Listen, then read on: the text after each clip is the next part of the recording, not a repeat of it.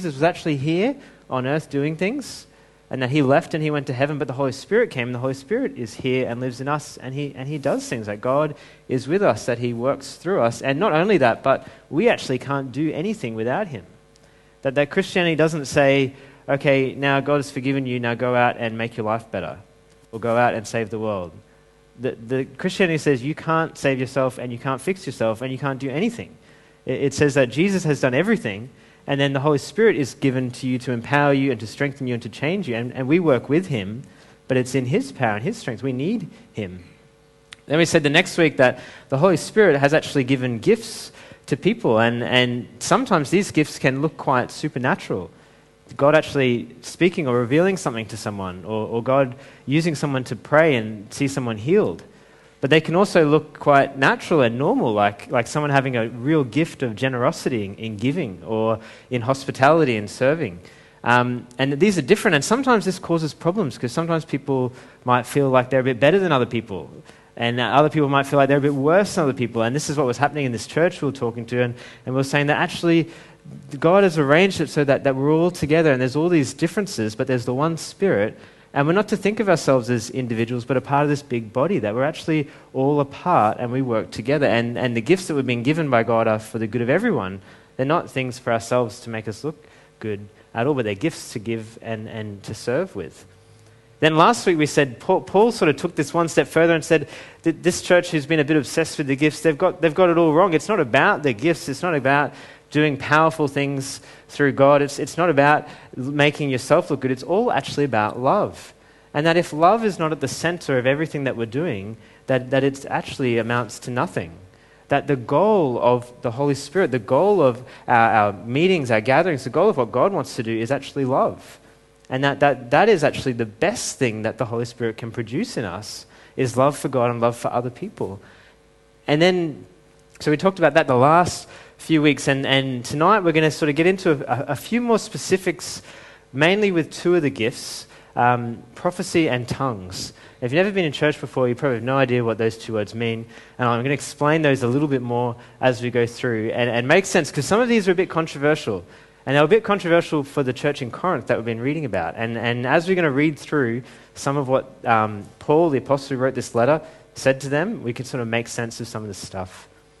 When we started, though, when we started this 4 weeks ago, I started this whole series by saying, like I was saying before, with this topic, there can sort of be extremes, right? So people sometimes, some churches, or maybe people, maybe you've experienced, take this to an extreme and do things and say things that just seem really weird, maybe wrong, may not be good, maybe claim that God is doing something that he's not doing. And this sort of goes to an extreme. And the danger, though, is that when we see something that's been taken to an extreme, we react to the other extreme and say, I want nothing to do with that. And what we're going to do tonight is try to bring this together and kind of think, well, what does it look like to have these things in their right place, not in the extremes? I don't know about you guys, if you ever sort of get obsessed with things, or if you ever get a bit extreme with things. I feel like I do a little bit less than I used to, but I used to get fairly obsessed with things. When I got married to Tam, actually, when my brother Doug gave the wedding speech, it was like the big list of all Tim's fads, and just like so many things that I got into and got obsessed with. I just love learning skills. So if I like pick up a new skill, I just want to learn it and I'll get obsessed with it. When I learned to juggle, I just juggled for 2 days and I just wanted to keep doing it. Probably one of the weirdest ones was there was a group of us a few years ago that got a bit obsessed with ballroom dancing. We used to go down to Narangba Hall on like a Thursday night or Wednesday night, and I really, really liked it. It was fun. And I would sort of get to the end of the night, I'm like, oh, I have to wait a whole nother week to go ballroom dancing again. I'm like, it's a bit weird now. but that was pretty cool. You guys... and I don't know, I've said to you guys before, sometimes I get a bit obsessed with work, especially in teaching, so you can just get immersed in it and just sort of think about it. That's all I sort of want to do, and just want to do a really, really good job. You guys might have experienced being a bit obsessed with a Netflix series or something like that, and sort of just takes over your life. That happened to me with Making a Murderer. It's like, oh, there's 2 days gone. Like, and I don't know if you guys know this, but sort of when you get a bit obsessed with something, right? When you get addicted to something, when you go to an extreme with something, you kind of stop thinking clearly. Like you're not really processing this thing. And this might be a good thing. It might be work. Work is a good thing, right? But if it goes to an extreme, you sort of get obsessed with it. Sometimes you're not thinking right about it. You're not thinking right about life. You're not really putting things in their right place. And like with Netflix, you sort of pick a series, it's really good. Then after 2 days, you sort of think, what was I thinking? Like, I had all these other things to do. I've just sort of wasted 2 days. And that can kind of happen when we go to a bit of an extreme, right? And the thing that can also happen, though, is when that happens, you sort of see someone who's a bit obsessed. You see someone who's taken over with an extreme. The simple response to that is to say, I want nothing to do with that thing. You see a friend who just is getting addicted to Netflix, you say, I don't want Netflix, I don't want anything to do with that. That's what it's going to do. Okay? Or you see someone who's obsessed with sport, just overwhelmed with it, just has dominated their life, and you just think, I want nothing to do with that. Something that's good, right? But often the simple sort of human response to something that we're seeing misused is to actually reject the thing, rather than to see that it's actually being misused. And this is what's going on at Corinth in this letter we're going to read. And this is what can often happen in church, right? That there can be things that are really good, things that are actually given by God, and people can get obsessed with them.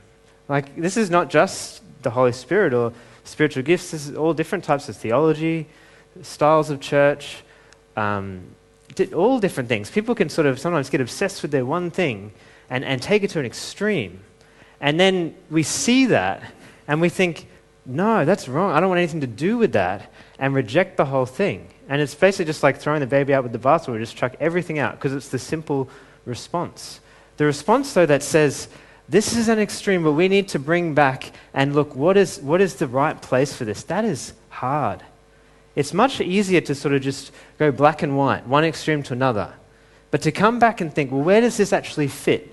How can we hold things in tension? How can we just put things in their right place, especially the place that maybe God wants them to be? That can be difficult. That's what we're going to see tonight as we go through this letter. We're going to read about a church that seems like they were really obsessed mainly with this gift of tongues.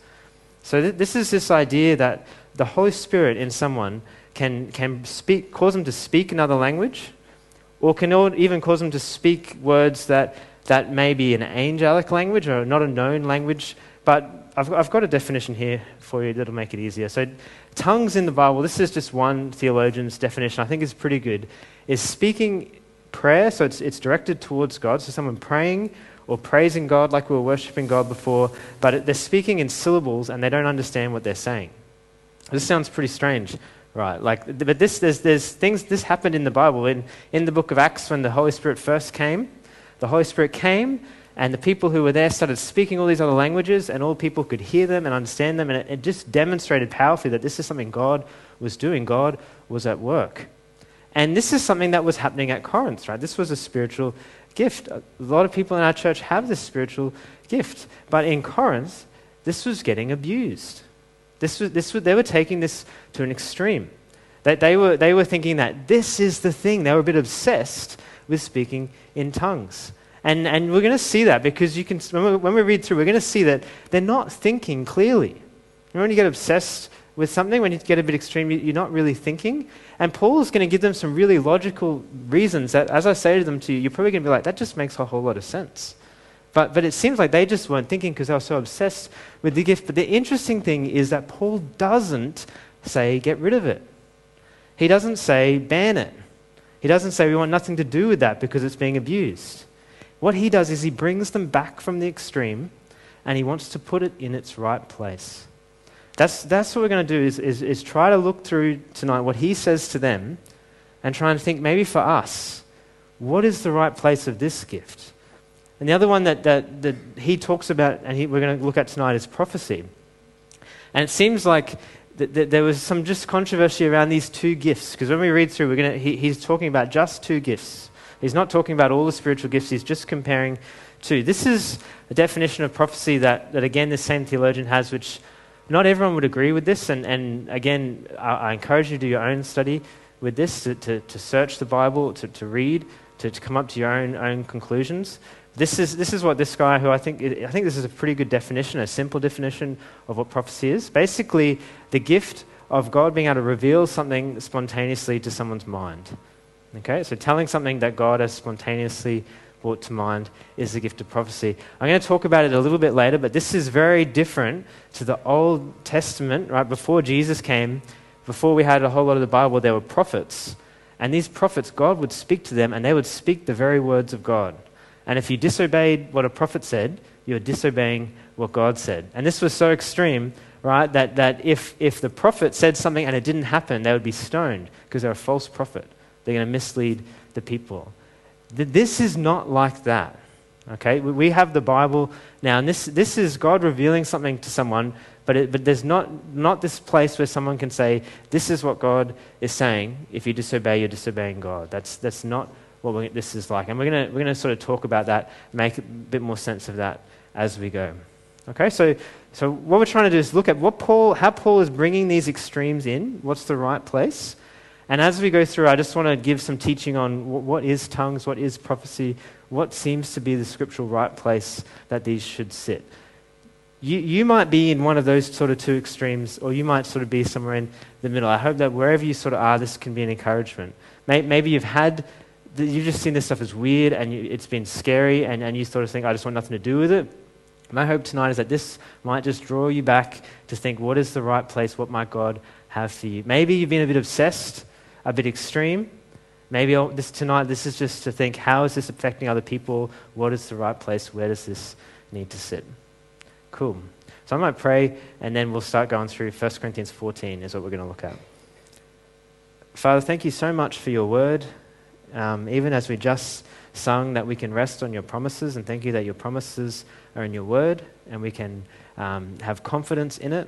And God, I just pray that you'd speak through your word, through me, as we just read your scripture, Lord, speak into people's hearts here, bring encouragement, bring guidance, bring freedom in your name, Jesus. We just thank you for your presence here with us. Amen. Cool. So just before we start, just a little bit more context for what may have been happening at Corinth as well. You guys, I don't know what you might feel like. The context of this is kind of talking about what church should be, all right? Like what a good worship time at church, a good church service would look like. Now, different people might have different ideas of what a good service would be like. So you might really love music and singing and worshiping and praising God. So you might go to a church that has amazing music and amazing worship, and you feel built up and close to God in the worship, and then someone gets up to speak and they're pretty average. They're not very, very good at all. Like, they sort of don't really make much sense. But you go away and you think that was an awesome church service, because you love worship and that's what you really enjoy, and that's what benefited and built you up. Or you might think an awesome church service is hearing the word, hearing good speaking. So you might go to a church where the music's just not very good. You're kind of a bit bored. You're not really encountering God. But then someone gets up to speak, and they speak really powerfully, and they're speaking the Bible, and you're really encouraged, and you're really built up, and you go away and you think, that's a really good worship service. And I think that's kind of just different personalities. And obviously we need both of those things in a church service, but you guys might just have different preferences, different ways you connect with God, different things like that. But the Corinthians had a bit of an idea, it seems, like they might have had this idea of what a good worship service was, which actually wasn't very helpful at all. It seems a bit like their obsession with tongues may have led to this idea that a good worship service, right, is the most amazing, spectacular, where we can just do the most out there, outrageous things. That is going to be a good worship service. So it seems like there's a good chance in these services, lots of people are talking at the same time. Lots of people are praying to God in a language that they don't understand and other people don't understand. And it's just kind of crazy. Right? It's just kind of not making sense. But in their mind, they're thinking, this is what a good worship service is, right? This is showing the Holy Spirit is here. The Holy Spirit's speaking through us powerfully. People are speaking in tongues. This is amazing.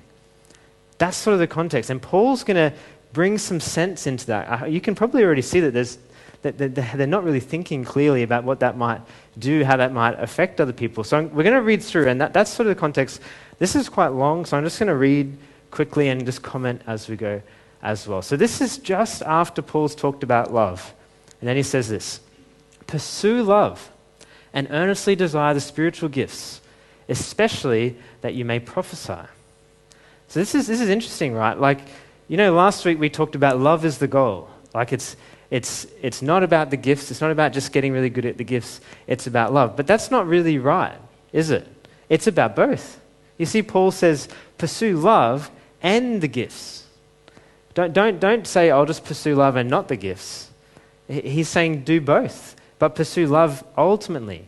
But he still says earnestly desire spiritual gifts. And he says into this group, remember he's not talking about all gifts, he's just talking about prophecy in tongues and comparing these. But first off he says, especially that you may prophesy. Then he keeps explaining, for one who speaks in a tongue speaks not to men but to God. For no one understands him, but he utters mysteries in the Spirit. See, this is this idea of someone who's praying in tongues by the Spirit is praying to God, and the others aren't understanding them, they're uttering mysteries.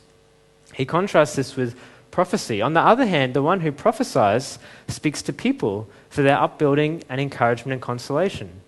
The one who speaks in a tongue builds up himself, but the one who prophesies builds up the church. You see, he's trying to bring some sense to their idea of what a good church service looks like. And he's saying, look, if someone's prophesying, if someone's speaking something that God has revealed to them, that's actually, people are able to understand that.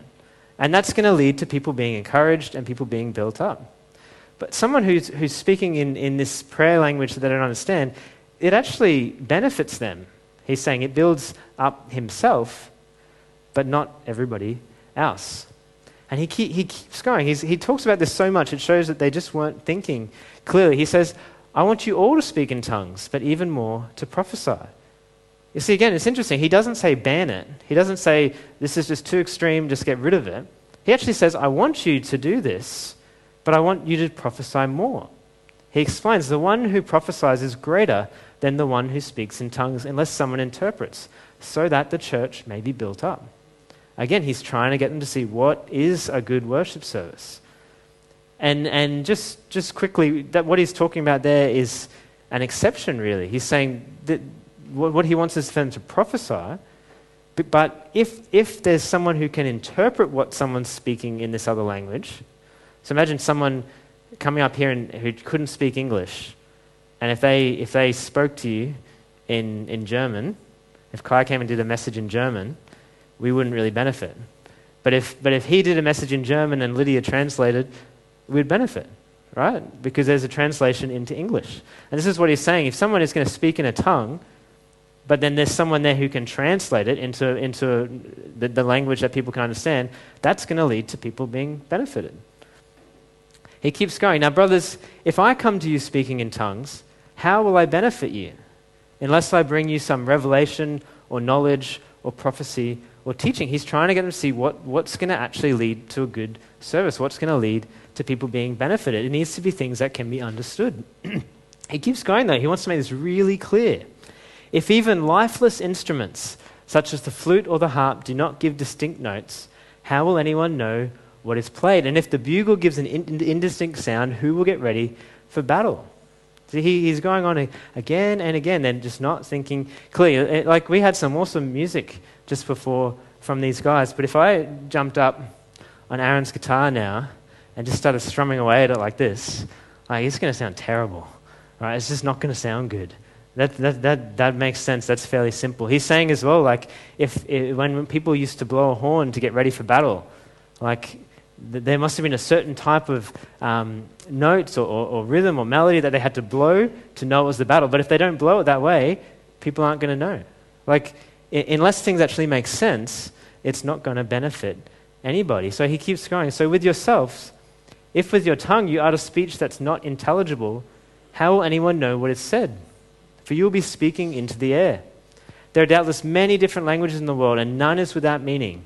But if I do not know the meaning of the language, I'll be a foreigner to the speaker, and the speaker a foreigner to me. So again, he says it again. Look, if you're just speaking a language that I don't understand, it's not going to benefit me at all.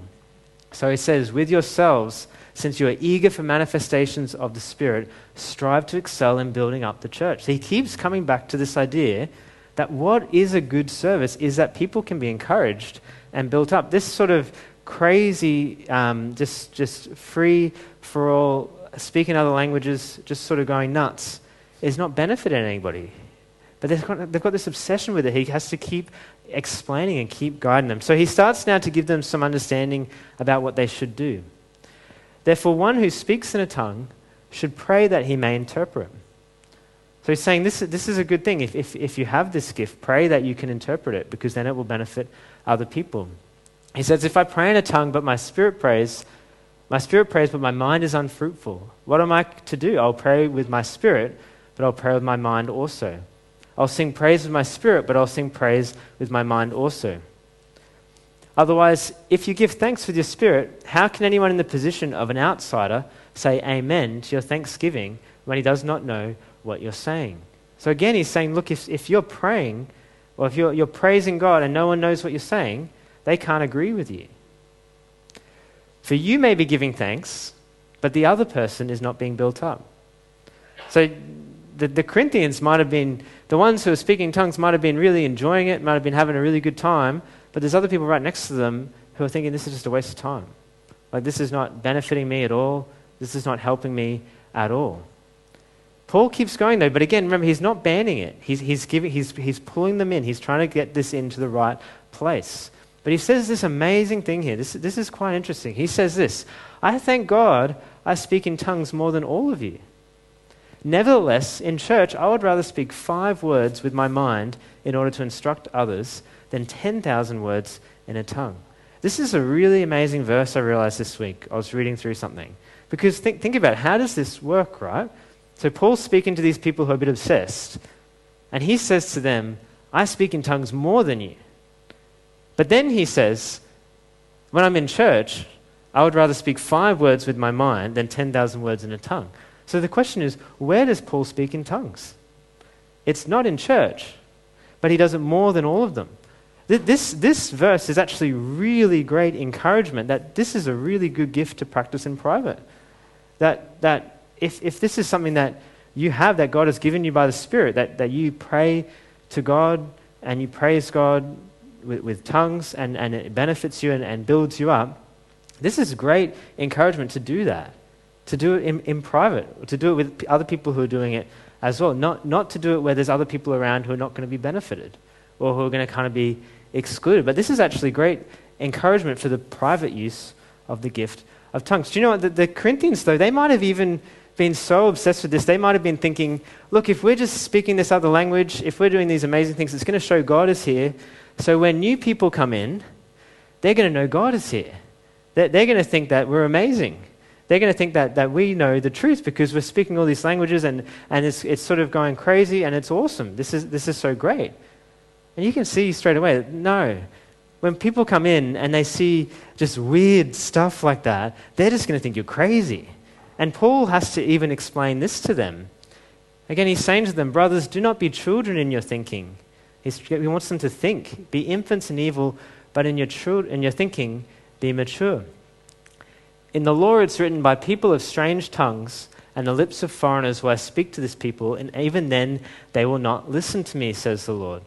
Thus tongues are a sign not for believers but for unbelievers, while prophecy is a sign not for unbelievers but for believers. This is a bit of a difficult verse to understand, but basically, look, Paul's saying they might be thinking it's going to be awesome. People are going to come in that don't believe, and they're going to see us speaking in tongues, and they're going to believe.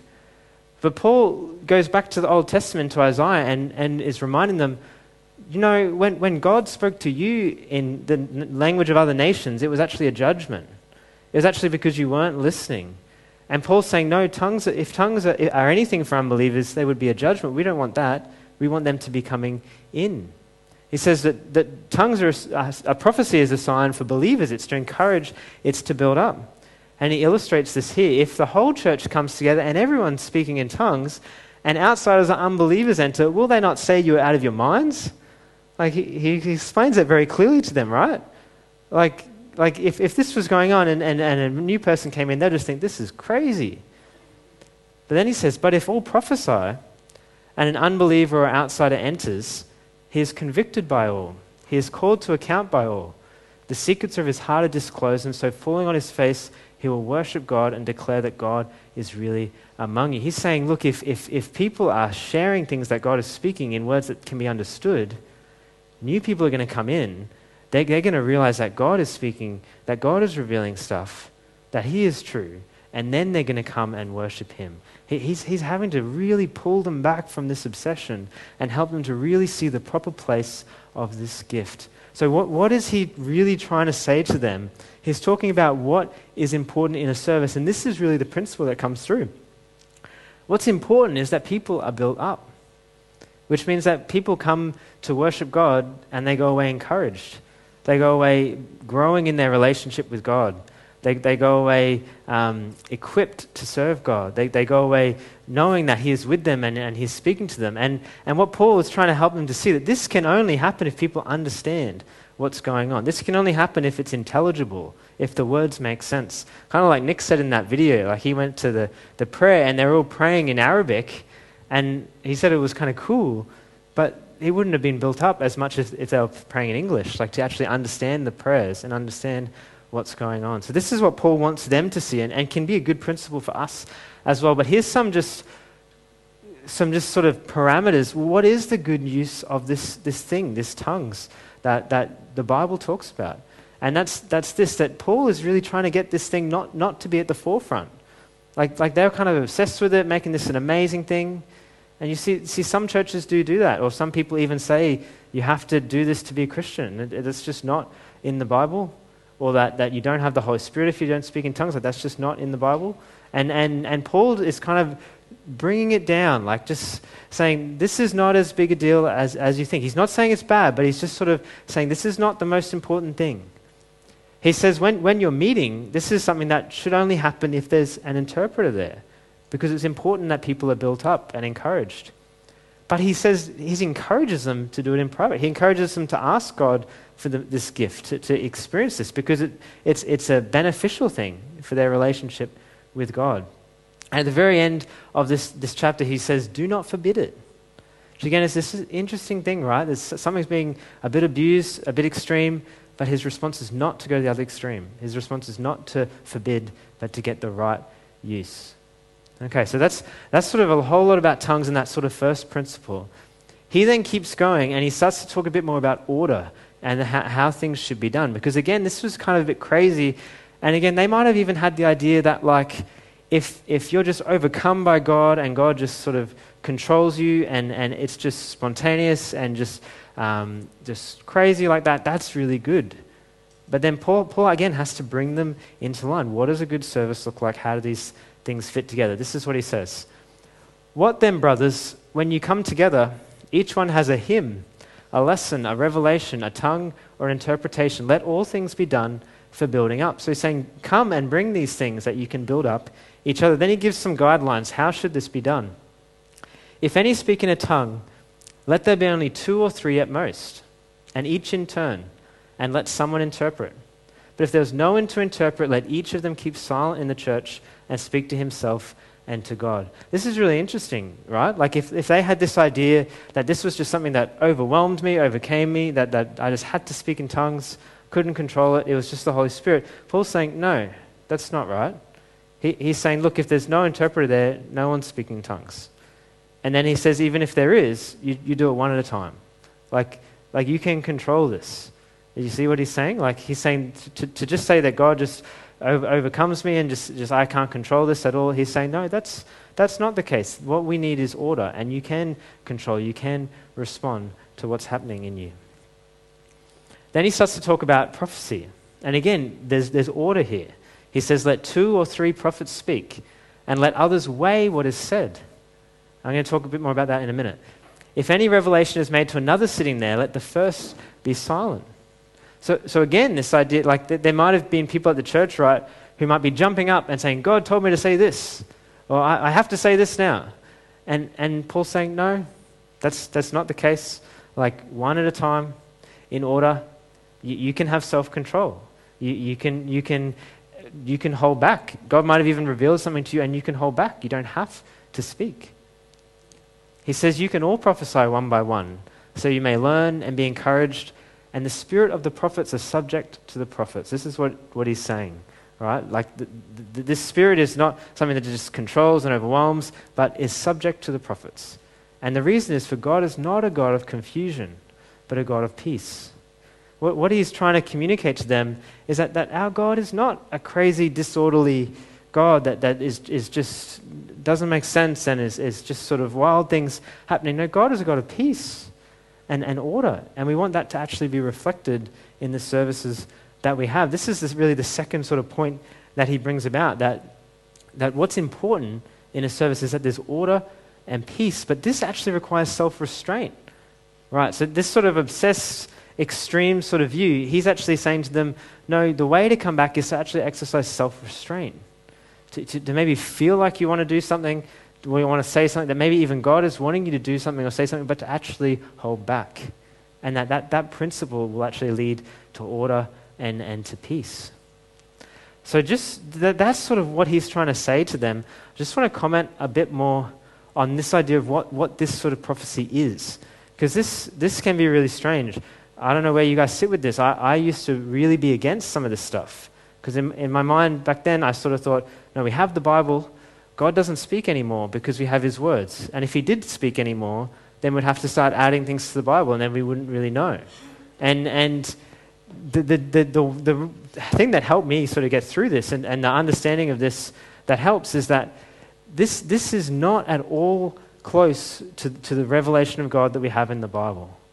Like in the Bible is the writings of prophets from the Old Testament and apostles. Apostles are people who were with Jesus. And in the New Testament, it's not the prophets and the kings that have a lot of authority, it's the apostles. And the apostles, so Paul, who's writing this, was an apostle, and the men who were Jesus' disciples were apostles. The things that they said and the things that they wrote, they had got a lot of authority. Right? They wrote the scriptures, which are the words of God, and those are the revelation of God. But we see in these verses and in the New Testament that there's this other type of prophecy that's going on, which is not people speaking the very words of God, but is God revealing something to someone, prompting someone, just sort of leading them and them speaking that. But that this sits underneath the Bible. That this has to be weighed. You see what it says there? So the prophets speak, but let others weigh what is said. That didn't happen in the Old Testament, right? People would speak, and this is the word of God. But now, someone's to speak, and we're to test it. And we're to test it against Scripture. We're to test it against what God has already revealed. The problem with this is that sometimes this gets abused, right? That this gets misused. Sometimes people might have this gift and use this gift. This might even happen to you, and they might come to you and say, God told me this, and sort of speak it to you, as in you have to obey. Like, this is the word of God. And that is not something that should be done. That is not something that is not the right way to go about this sort of New Testament prophecy. The right way to go about it really is if you feel like God has spoken something to you or revealed something to you to someone, is to offer it to them as a gift loosely. To say to someone, hey, I was just praying and I feel like God said this. You take that and you do what you want with it. And that can actually be a great encouragement and great building up. It's not this idea of you have to obey now, and people who do that are kind of misusing it as well. There's a story that I listened to this week from John Piper of this, and he was just talking about how prophecy can even happen when people are speaking or preaching, and he was talking about how sometimes he'll just say something sort of insignificant, he didn't even mean to say it, and it will just speak right into someone, into their situation, and it will just be an encouragement. And he just says that's just a gift from God to them, that God is just dropping something and just encouraging them in that way. But then he told the story of someone who got the wrong idea with this and went too far with this. He was saying he was trying to encourage people to seek after these gifts and to use these gifts. And he had this lady come up to him once and say, I have a prophecy for you. And she said it's not a very good prophecy. And his wife was pregnant with their fourth child, and she said to him, God has told me that she's going to die in childbirth and that you're going to have a girl. And he was confused, and he said he went away and he prayed, And he said, God, what is this? Like, this doesn't feel like it's from you.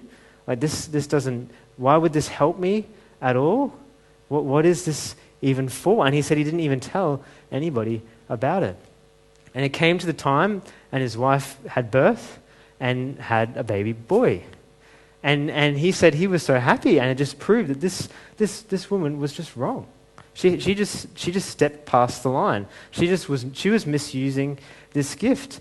And the problem with that is that when people do that, when people go too far, when people misuse it, it causes other people to reject it, right? It causes other people to despise it. And it even says in the letter to Thessalonians, it says, do not despise prophecies, which is interesting because if Paul had to say to them, don't despise prophecies, it shows that they did, and you wonder why they did, and there's probably a good chance it's because of stuff like this, right? It's because of people just going around saying, God said this, and just sort of putting on people. And then you kind of just get to a point where you're like, I just don't want to hear anymore. I just don't want anything to do with that. But Paul says to them, don't despise prophecies, but use these things properly and rightly. This is sort of some guidelines for what this might look like. So he says to desire this thing for the purpose of building up the church. But again, it's to be done with order and restraint. So if you feel like you're receiving something to share with somebody else, the thing to do is to pray about it, to check it, to test it against Scripture. It's not like you have to just dump things on someone. That you can have order and restraint. Again, you can weigh and test it yourself. And if this is something, it's to be offered as a gift. It's to be offered loosely and generously and graciously. Just maybe God, I feel like God might have been saying this to me to share with you. And it may not even make any sense to you. You can just offer it as a gift, or maybe you just pray about it as well. In terms of if someone comes to you and does that, if someone says, I feel like God has said this to you, or I have a prophecy for you, or something like that. Dave was speaking about this morning, and he's got a great principle that he's told me about before and has encouraged other people with. He says in his mind he has like a metaphorical shelf that just sort of sits there. And when people come and might say, I feel like God might be saying this, he just says he puts it on the shelf and just sort of lets it sit there. It's sort of just in the back of his mind, and he'll let God bring it about, and he'll let God deal with it and do things with it. It's not something that has to be obsessed over. It's not like, I've got to analyze every little thing and make sure this is from God and this is not from God. Like, it's not like that. It's just, this is meant to be an encouragement that just builds you up. But at the same time, if someone says something, to test it against Scripture and to put confidence in what the Word of God says and to always submit to that first. A lot of you guys have had experience with this. I haven't had a whole lot of experience with this, but just a couple of small things. Last year I went to a couple of nights that were just sort of giving information and training about prophecy, and it was not long before I was going to start here, and these people didn't know me, and they were praying for me and just encouraging me about a new season in your life, and you're going into something new. And it wasn't long after I just quit my job, and it's just an encouragement, just that God is aware, God is working. And I don't know for sure that was God. Like, that might have just been coincidence. Like, but it's an encouragement as well with that. And other things had people say just things about being able to teach and speak words in people's hearts. And that's just an encouragement that's sort of built me up in being able to speak and teach more confidently. And there hasn't been these sort of weird, crazy things, but just very normal, natural, encouraging things. And that's what this is really meant to be. Like, he's trying to say this is an encouraging, building up thing, a gift that someone would receive as a gift, something that's really good. Again, this is sort of stuff that we can keep talking about and journeying through as well over the next little bit. So basically, what he's been saying, right, is that what is important in the context of the service is that people are built up and that there's order and peace. And that's sort of the thing that he's trying to get them to come back and think, these gifts are good, but they need to sit in this sort of parameters of what actually is good. Just to start to finish up, this tendency we have, right, to go to sort of extreme to extreme is pretty human. This is a quote from Martin Luther, and he's talking about history. We're going to sort of apply it to today as well. He says, history is like a drunk man on a horse. no sooner does he fall off on the left side, does he mount again and fall off on the right side, right? And this sort of often can happen, right? So we go from one extreme, hop back on the horse, fall off on the other side to the other extreme, go back other side. And this can happen not just with sort of spiritual gifts, but with other things in the Christian life. And the goal, right, is to sort of stay with things in their proper place, which isn't in the middle, right? It's not like a little bit of Holy Spirit and a little bit of the Bible, and then we're sort of in the middle. It's all the Holy Spirit is properly understood. All the Scripture is properly understood and held in that right place, not reacting against the extremes, but coming back and seeking what God is doing and what God might want for us. This is the very first verse of this chapter and the very last verse, and this just summarizes what Paul is saying to them really, really well. And as we're pretty much at the end of this series, and just to conclude, I want to read these verses and just give you a few takeaways as well. Paul says, pursue love and earnestly desire the spiritual gifts. And in the context here, he says, especially that you may prophesy, but he doesn't mean just prophecy. He means whatever gifts God has given you, whatever gifts you want to ask him for, to pursue love and earnestly desire them. And then at the end he says, so my brothers, earnestly desire to prophesy and do not forbid speaking in tongues, but all things should be done decently and in order. If you've sort of been in that sort of a bit extreme, obsessive place, maybe, the thing to do is to come back to a place of order and thinking and putting things in their right place, but still valuing the things that God is doing and valuing the people that are around, valuing them and not sort of just making it about amazing things, but making it about people being built up and encouraged and growing in relationship with God. Maybe if you've sort of been in this place of thinking, I don't want anything to do with that craziness, that weird stuff, Paul is saying you might even think like, to do that, you just have to switch my mind off and stop thinking. Paul's saying the opposite. He's encouraging them to think. He's encouraging them to be sober-minded, to be self-controlled, to be orderly, but to be open to what God might be doing. And there's this place that for God to work, it doesn't require switching off our brains and just doing crazy things. It actually requires thinking about the fact that God is real and God's at work and God might want to do things, and actually thinking about his promises and thinking about the things that he has done actually gives us encouragement to do those as well. So a couple of quick things that you might be able to do this week or think about as we finish up. So we've been talking about the other guy, the Holy Spirit. And what we really want is to actually walk with him in relationship independence.